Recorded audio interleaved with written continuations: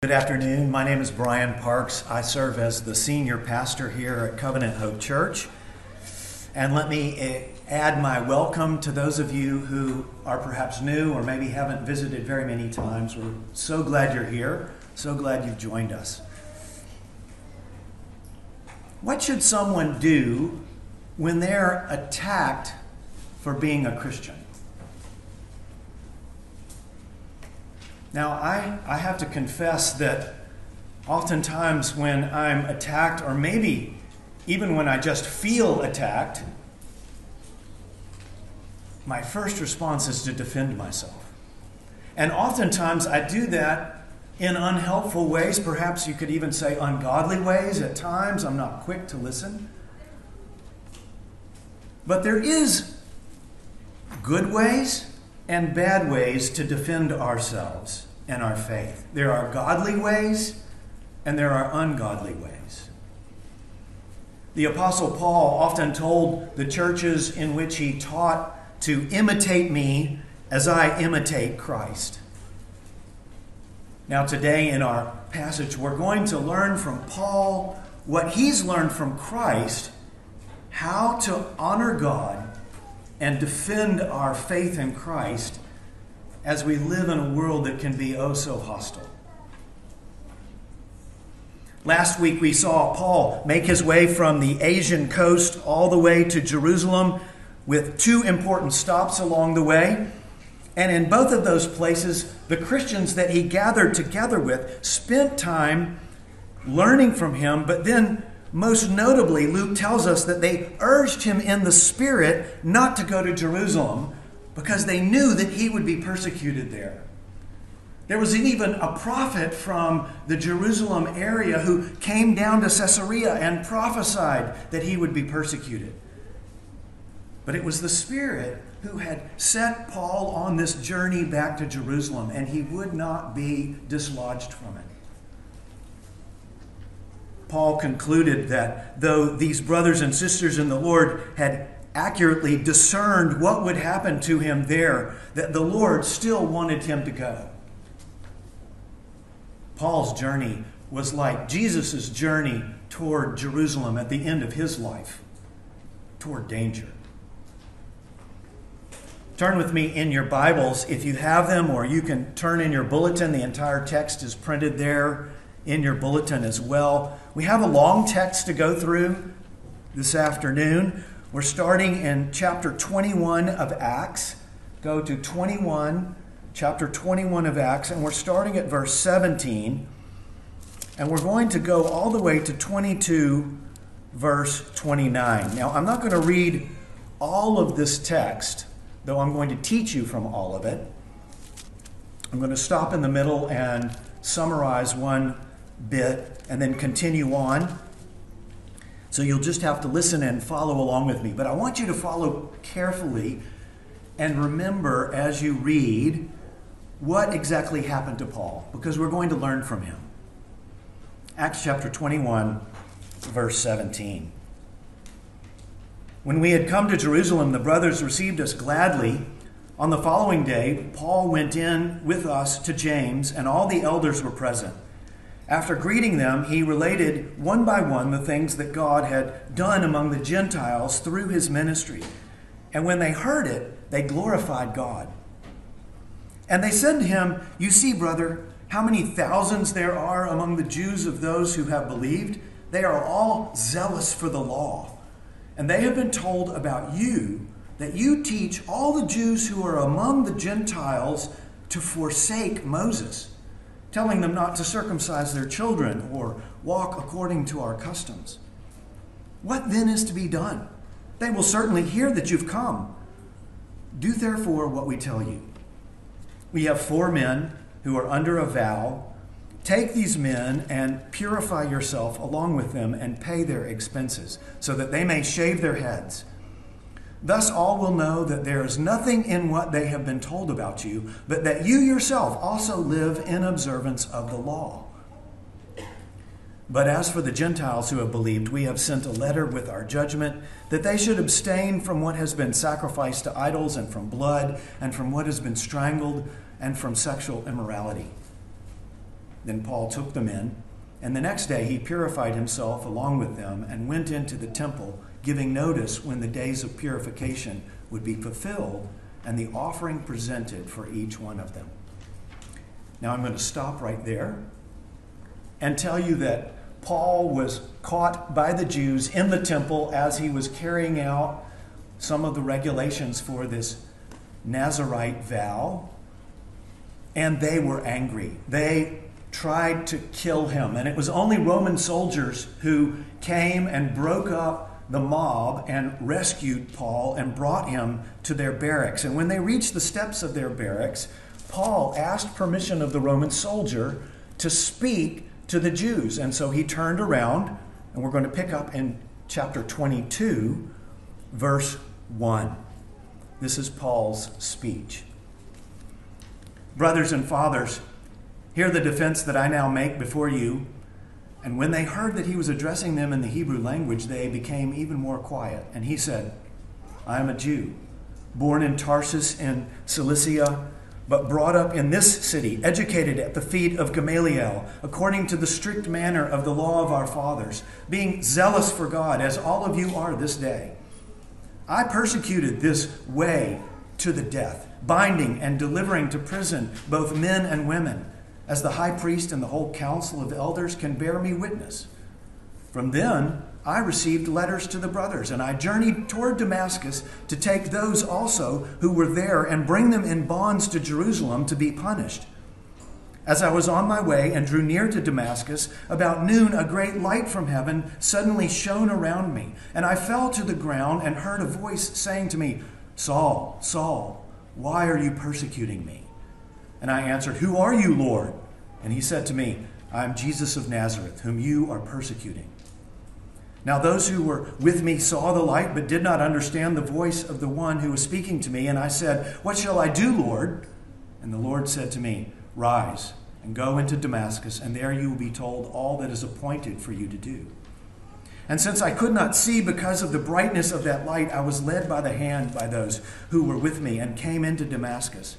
And one Ananias, a devout man according to the law, well spoken of by all the Jews who lived there, came to me and standing by me said to me, Brother Saul, receive your sight. And at that very hour I received my sight and saw him. And he said, The God of our fathers appointed you to know his will, to see the righteous one, and to hear a voice from his mouth. For you will be a witness for him to every one of what you have seen and heard. And now, why do you wait? Rise and be baptized and wash away your sins, calling on his name. When I had returned to Jerusalem and was praying in the temple, I fell into a trance, and I saw him saying to me, Make haste and get out of Jerusalem quickly, because they will not accept your testimony about me. And I said, Lord, they themselves know that in one synagogue after another I imprisoned and beat those who believed in you. And when the blood of Stephen, your witness, was being shed, I myself was standing by and approving and watching over the garments of those who killed him. And he said to me, Go, for I will send you far away to the Gentiles. Up to this word they listened to him, and then they raised their voices and said, Away with such a fellow from the earth, for he should not be allowed to live. And as they were shouting and throwing off their cloaks and flinging dust into the air, the tribune ordered him to be brought into the barracks, saying that he should be examined by flogging to find out why they were shouting against him like this. But when they had stretched him out for the whips, Paul said to the centurion who was standing by, Is it lawful for you to flog a man who's a Roman citizen and uncondemned? And when the centurion heard this, he went to the tribune and said to him, What are you about to do? For this man is a Roman citizen. So the tribune came and said to him, Tell me, are you a Roman citizen? And he said, Yes. The tribune answered, I bought the citizenship for a large sum. Paul said, But I am a citizen by birth. So those who were about to examine him withdrew from him immediately, and the tribune also was afraid, for he realized that Paul was a Roman citizen and that he had bound him. Let's pray. Heavenly Father, with the words of my mouth and the meditations of our hearts be pleasing in your sight, O Lord, our rock and our Redeemer. We're going to consider the passage this afternoon in 3 different sections of text and see how the Lord is teaching us through Paul's example to defend your faith in Christ with honorable actions, truthful testimony, and wise choices. Defend your faith in Christ with honorable actions, truthful testimony, and wise choices. Now, I need to make something very clear. It's important before we proceed. When we defend our faith in Christ, doing the right thing does not guarantee success as we might gauge it. In 2 of the 3 particular ways that we see Paul defending his faith in this passage, the non-Christians around him do not respond favorably. They respond violently. But the response of others is not how we decide what the Lord wants us to do. No. So you too might learn from Paul today. You might begin imitating him and defending yourself, and yet find yourself in deeper and deeper trials and tribulations. Doing the right thing in the Lord's eyes only guarantees that we please the Lord himself, and that is the most important goal of all. Now, first in this passage, we see Paul defending his faith in Christ with honorable actions, and we see that in verses 17 through 36, both his actions and then the response of the Jews around him. It had been years since Paul had visited Jerusalem, just before he left on his 3rd missionary journey. And while he was spreading the gospel in faraway lands and planting churches among the Gentiles, the church in Jerusalem had continued to grow as well. James, the brother of Jesus, was still the leader of the Jerusalem church, and when Paul arrived here in our passage back in Jerusalem and gave the report about what God had done through his ministry among the Gentiles, they rejoiced. They were so delighted. And so after glorifying God, is what it says in our passage, for what God had done through Paul, they immediately shifted the conversation and began to share with Paul a problem that he would have to deal with there in Jerusalem. There were thousands of Jews who had trusted in Christ over the years, who were then a part of the church there in Jerusalem, and they still obeyed the Old Testament law. Those laws that had been given to Moses way back in the book of Exodus in the Old Testament. In fact, these Jewish Christians were zealous for these laws. That's what James tells Paul. But the Jewish Christians in Jerusalem were being told a lie about Paul. The rumor was that when Paul had evangelized Jews in those faraway Gentile lands all around the Mediterranean basin, he had then taught them to stop obeying the laws of Moses. But that wasn't true. That wasn't a part of Paul's ministry. And so you and I need to think carefully here about the relationship between the law and the gospel. Paul taught the gospel message which says that we're justified before God, we're forgiven of our sin, we're counted righteous by him simply by repenting of our sin and believing in the Lord Jesus.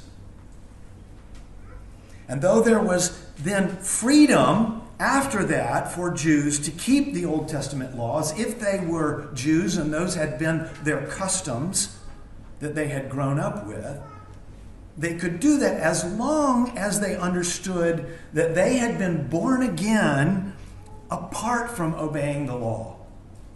It wasn't the law that had gotten them saved. It was Jesus working through the Spirit in their hearts, and only through faith in Jesus. The Jewish Christian leaders in Jerusalem would have taught the same thing about salvation. James and the elders And they too understood that keeping the Old Testament law was a matter of freedom. We know that from back in Acts chapter 15 when there was a council that Paul and Barnabas and Peter were at. And they all decided, this is in the immediate aftermath of Gentiles becoming Christians outside of Jerusalem. They decided that the gospel was a gospel of faith in Christ alone. That Gentiles didn't have to become Jews first in order to be saved by Jesus. In fact, that's why James mentions in our passage here this letter that they had sent out to the Gentiles to say, we only want you to keep these regulations. And we believe that they were keeping those regulations because they were in mixed churches, Jews and Gentiles. And they were encouraging the Gentiles to be considerate of their Jewish brothers and sisters in the Lord, who were keeping the Old Testament laws. After all, the Jews who lived in Moses' day were also not justified by obeying the law either.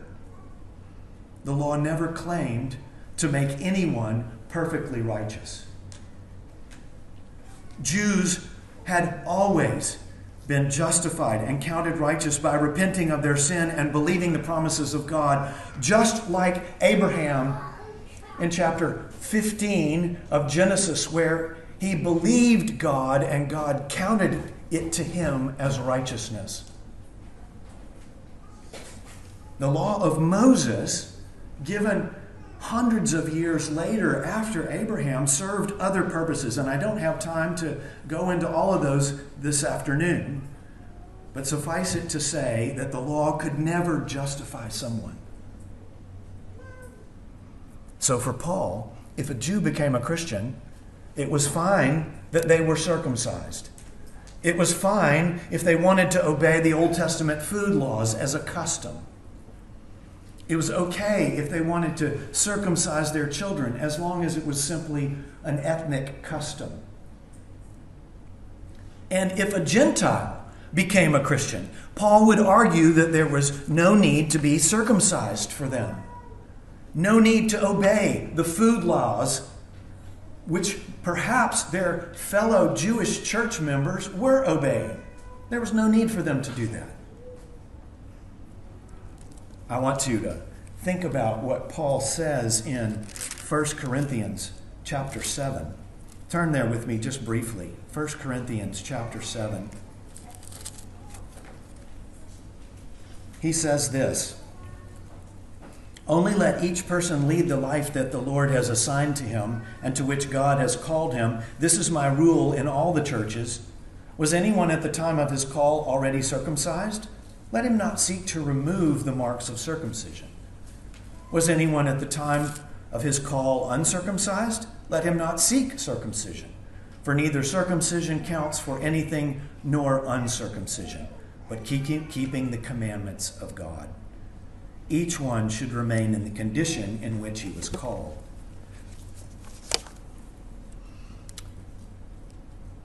I have a pastor friend who went to preach in a Presbyterian church, and you may know something about Presbyterian churches. They oftentimes the pastors will wear an academic robe, a big black robe. I, in fact, have preached in a big black academic robe in a Presbyterian church. And this pastor friend of mine went to this church, and they handed him the robe and said, "Here, you can put on the robe." And he said to them, "Do I have to put on the robe?" And they said, "No, it's not a requirement." And his reply was, "Okay, then I'll put on the robe."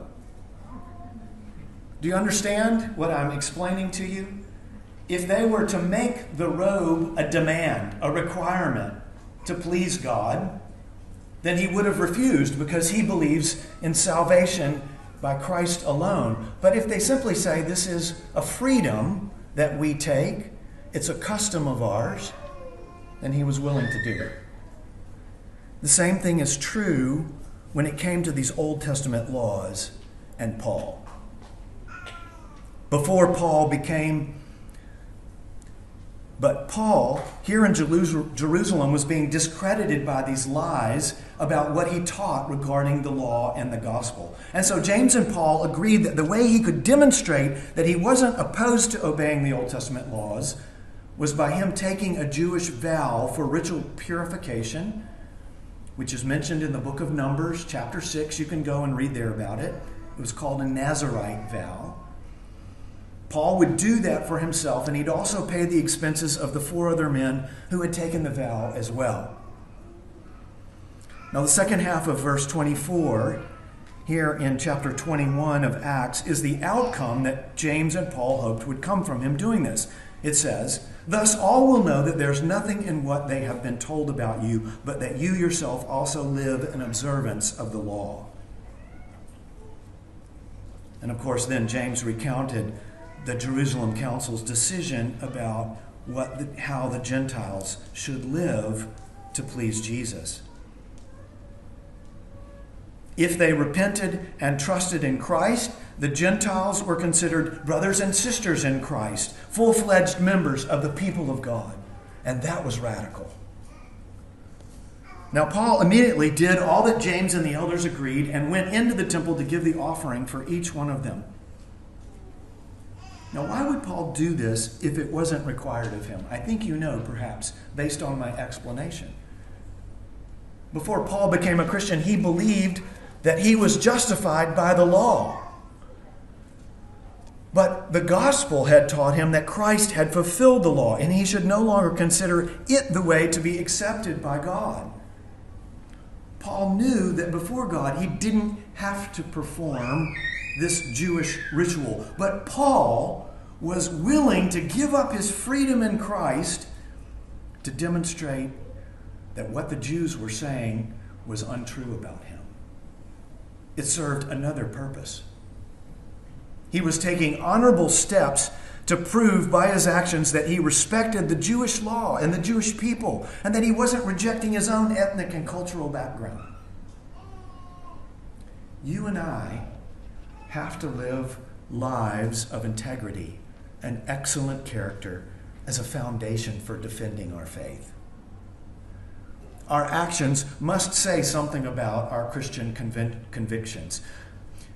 The saying is true. Actions do often speak louder than words. And so it's clear that we need to live lives that are pure and free from sin in order to be a witness and defend our faith in Christ. 1 Peter 3:16 says, "Always be prepared to make a defense to anyone who asks you for a reason for the hope that's in you, yet do it with gentleness and respect, having a good conscience, so that when you're slandered, those who revile your good behavior in Christ may be put to shame." Paul was being slandered. And at times when we're being slandered, perhaps, we need to make sure that we're able to hold a good conscience by living lives marked by honorable, godly actions that prove what we really believe. So if gossip is common in your workplace, you should be known as someone who won't participate in those discussions. Or if crude jokes are common amongst your school friends, you should be known as someone who won't join in or laugh with them. Or if lying and manipulation are common among your non-Christian family, you should be someone who only tells the truth and won't manipulate to get your way. And beyond that, you and I perhaps should be people that at times give up our freedoms in Christ in order to demonstrate that we're followers of Jesus. That's what Paul was doing here as well. For example, if you're trying to reach out to your strict Muslim neighbor and share the gospel with them and invite them into your home, you may want to give up your freedom in Christ to have pork in your house. That would be a reasonable step for you to take. A small price to pay for perhaps having the opportunity to share the gospel with someone who's not a believer. Our honorable actions in every part of our lives serve to defend our faith in Christ. And in doing that, we're defending Christ himself against those who would attack him and dishonor him. Brothers and sisters, our actions matter. Are there changes that you need to make in how you're living in order to defend your faith in Christ? The rest of this section of text reveals what the Jews' response was to finding Paul in the temple near the end of his purification practice. It's ironic given that he was in the temple and they were claiming that he was disrespecting the temple. Their response was anger, violence, more lies about him. They cry out that he's an enemy of Judaism. They say he's speaking everywhere against the people, against the law, and against this place, which was the temple. Those are all lies about Paul. The crowd was determined to kill him. And he's only saved by the Roman soldiers who are alarmed by the disturbance. They bind him in chains, and just like the prophet Agabus had prophesied, they carry him to the barracks in order to question him to find out what in the world was going on. As I reminded you when we began, taking honorable actions to defend your faith in Christ pleases Christ, but more trouble may still come. Standing on the steps of the barracks with the crowd demanding his execution, Paul did something else to defend his faith in Christ. He gave a truthful testimony. That's the second point this afternoon. A truthful testimony. We see that in 21 verse 37 all the way to 22:21. So as Paul stood on the steps there of the barracks, the crowd was crying out, "Away with him!" And it's no accident that that's exactly what John tells us the crowd demanded when Pilate asked if he should crucify Jesus. In so many ways, Paul is walking in the footsteps of Jesus. In Paul's defense, first he describes himself as a one-time zealous Jewish leader. Next, he recounts how the Lord Jesus interrupted his journey to Damascus in a shocking encounter on the road which blinded him and resulted in his appointment as a servant of Christ. Then he tells how Ananias, a devout Jew, mind you, in Damascus, took him in, gave him his sight back, and confirmed his appointment by God, and how he must be a witness to everyone about the Lord Jesus. He also told about how Ananias told him to be baptized as a symbol that his sins were washed away by Christ.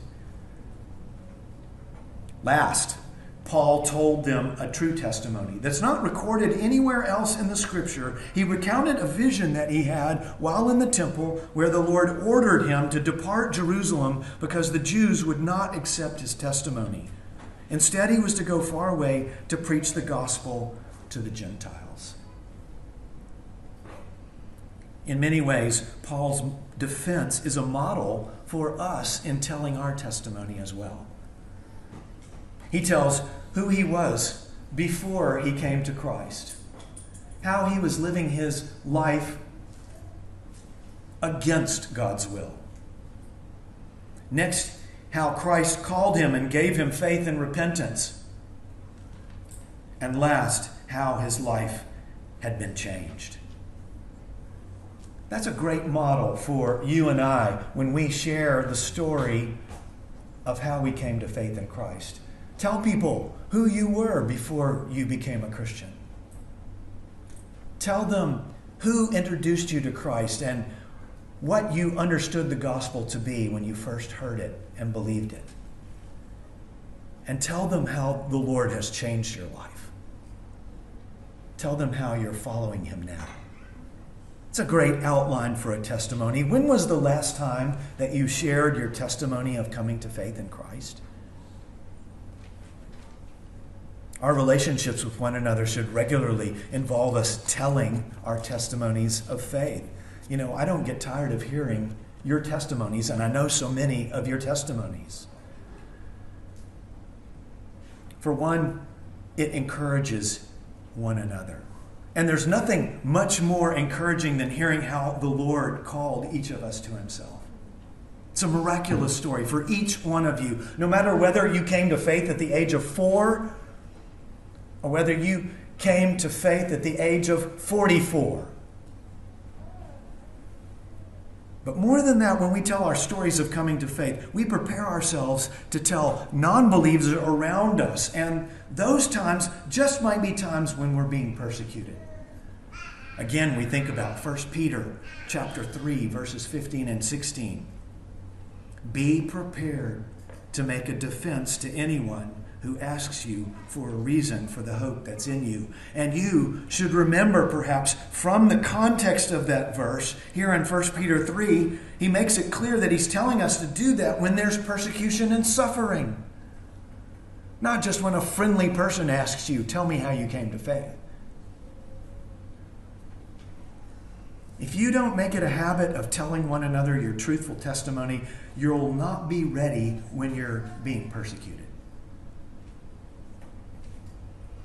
As you eat meals together tonight or maybe later on this week, ask each other, tell me how you came to faith. Remind me.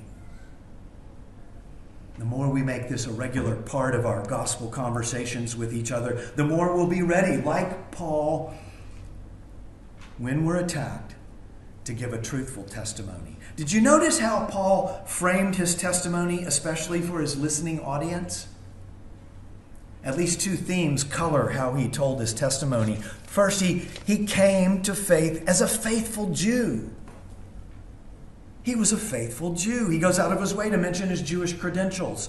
He reminds them that Ananias was a faithful Jew. And it was the God of our fathers, in other words, the God of Abraham, Isaac, and Jacob, that called him. And as well, he's countering their claims that he's become anti-Jewish. In fact, it was God's initiative that brought him to faith in Christ. God did it. He didn't go and seek it. He was struck down on the road. He was appointed by Christ without seeking an appointment. And it was God's idea to send him away to the Gentiles, not his own. In the gospel, God is the one taking the initiative to seek and find us. When we were enemies of his, he sent Christ into the world. Jesus is the God-man who died on the cross as a substitute on our place. He took on himself the punishment that we deserve so that we might become his true servants. That's the message that God has given us in the gospel. And that message requires a response on our part. Repentance and faith in him. You can't simply hear it, you must respond. We have to choose to turn to him. And when we do, like Paul, we too must make a public profession of faith in him through baptism, just as Ananias invited Paul to do in obedience when he said, "Rise and be baptized and wash away your sins," calling on his name. That's how a person becomes a Christian. If you're not a Christian, you've heard the message just now from my lips. Will you respond in obedience to the Lord Jesus? Your eternity depends on it. Paul acted honorably and he gave a truthful testimony in defense of his faith in Christ, and yet the angry crowds again railed against him. And they seemed to be angered particularly by his declaration that God had sent him to preach the good news to the Gentiles. They were so angry about that. They were God's special people, not anyone else. Oh, how they had misread the scriptures, brothers and sisters. Do you remember the Old Testament passage that we read from Isaiah earlier in the service? God was prophesying through Isaiah that it was too small a thing for Jesus Christ, the Messiah, to be a Savior for Israel. No, he was to be a Savior for the nations as well. And that's what made them angry. Pride and hatred had blinded them to the compassion and kindness of the Lord. Beginning in verse 22, as the crowd called for his death, the Roman soldiers brought him to the barracks, and they prepared to actually torture him to find out the reason why the Jews wanted him dead. Once again, Paul sought to defend himself, and this came in the form of a wise choice. A wise choice. That's the third point this afternoon. Flogging was a brutal form of Roman punishment, sometimes used to extract information from people. A flog was a long whip with multiple strands of leather that had bits of glass and metal and sharp bone tied to the ends of it. One theologian says of the flog, if a man did not die under the scourge, which frequently happened, he would certainly be crippled for life. Paul was tied and his arms were stretched out so that he couldn't protect himself. And then, just as the centurion was about to begin the whipping, Paul made a wise choice, which the Lord used to spare his life, at least for the time being. He asked if it was lawful for a Roman citizen to be flogged without a trial. Paul knew the law. It was unlawful. Paul had likely received his citizenship from his father in Tarsus. It was a birthright for someone born to a citizen. He hadn't mentioned his Roman citizenship up to this point, perhaps because he wanted the opportunity to defend his faith with his words before the crowd and perhaps to persuade someone to believe him and to trust in Christ. The Romans were shocked. They might be the ones condemned if they flogged a Roman citizen without a formal condemnation after a trial. Immediately they withdrew in fear. Paul's wise choice, made at the last minute, kept him alive and able to continue defending his faith in Christ. When we're interacting with the hostile world around us, we too must make wise choices. We need wisdom from God to know when to take a stand, when to fight the battle, or when to wait for another day. At times it might be wise to avoid the battle. Sometimes Paul fled from a city when there were plots against him. Other times he stayed and kept preaching the gospel boldly. Paul had wisdom. And you and I need that same kind of wisdom to know how to be faithful in all kinds of different situations. The more time we spend in Scripture, the more times we seek godly counsel, the more times we pray earnestly for wisdom from the Lord, who graciously promises it in times of trial, the more then that we'll learn how to keep in step with the Spirit in all kinds of troubling circumstances. Are you being persecuted in your workplace? Maybe with your family even. Or maybe in your school or your university. You need wisdom to make choices about how to respond. When to speak up in your own defense. When to keep quiet and to press on. When to leave a hostile environment. When to take advantages of your rights and privileges that are afforded to you in any given situation. There are thousands and thousands of different situations that you might find yourself in, but there are no quick and easy formulas for figuring out how to respond in any of them. Certainly you shouldn't sin. But you need wisdom. Wisdom is acquired over time, walking with the Lord, being in His Word, learning from those wiser than us, and spending time in our knees asking for it. And brothers and sisters, this best happens in community, in the church. I don't know of anyone who has called themselves or lived their life like a Lone Ranger Christian who becomes wise. It just doesn't happen.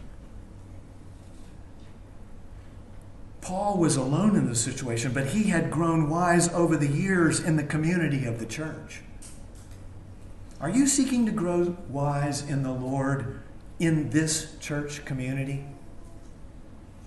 More than anything, it will prepare you for those seasons if you are attacked or persecuted, and perhaps when you find yourself alone and in need of making a wise choice. Talk to one another about the situations that you're facing. Pray together about the things and the decisions that you're having to make. God will give wisdom to you individually, and God will give wisdom to us collectively as a church. Paul knew that he would come under pressure and attack in Jerusalem, and yet the Spirit had led him there. And when the attacks came, he sought to defend his faith in Christ, hoping that some of his countrymen or anyone who saw and heard him would be persuaded that Jesus is the Lord. He honored the gospel, and he honored the Lord Jesus himself when he did that. Honorable actions, a truthful testimony, and his wise choices. We believe in the Lord Jesus too, and we can defend our faith in Christ by doing the same. May God help us do that for his glory. Let's pray.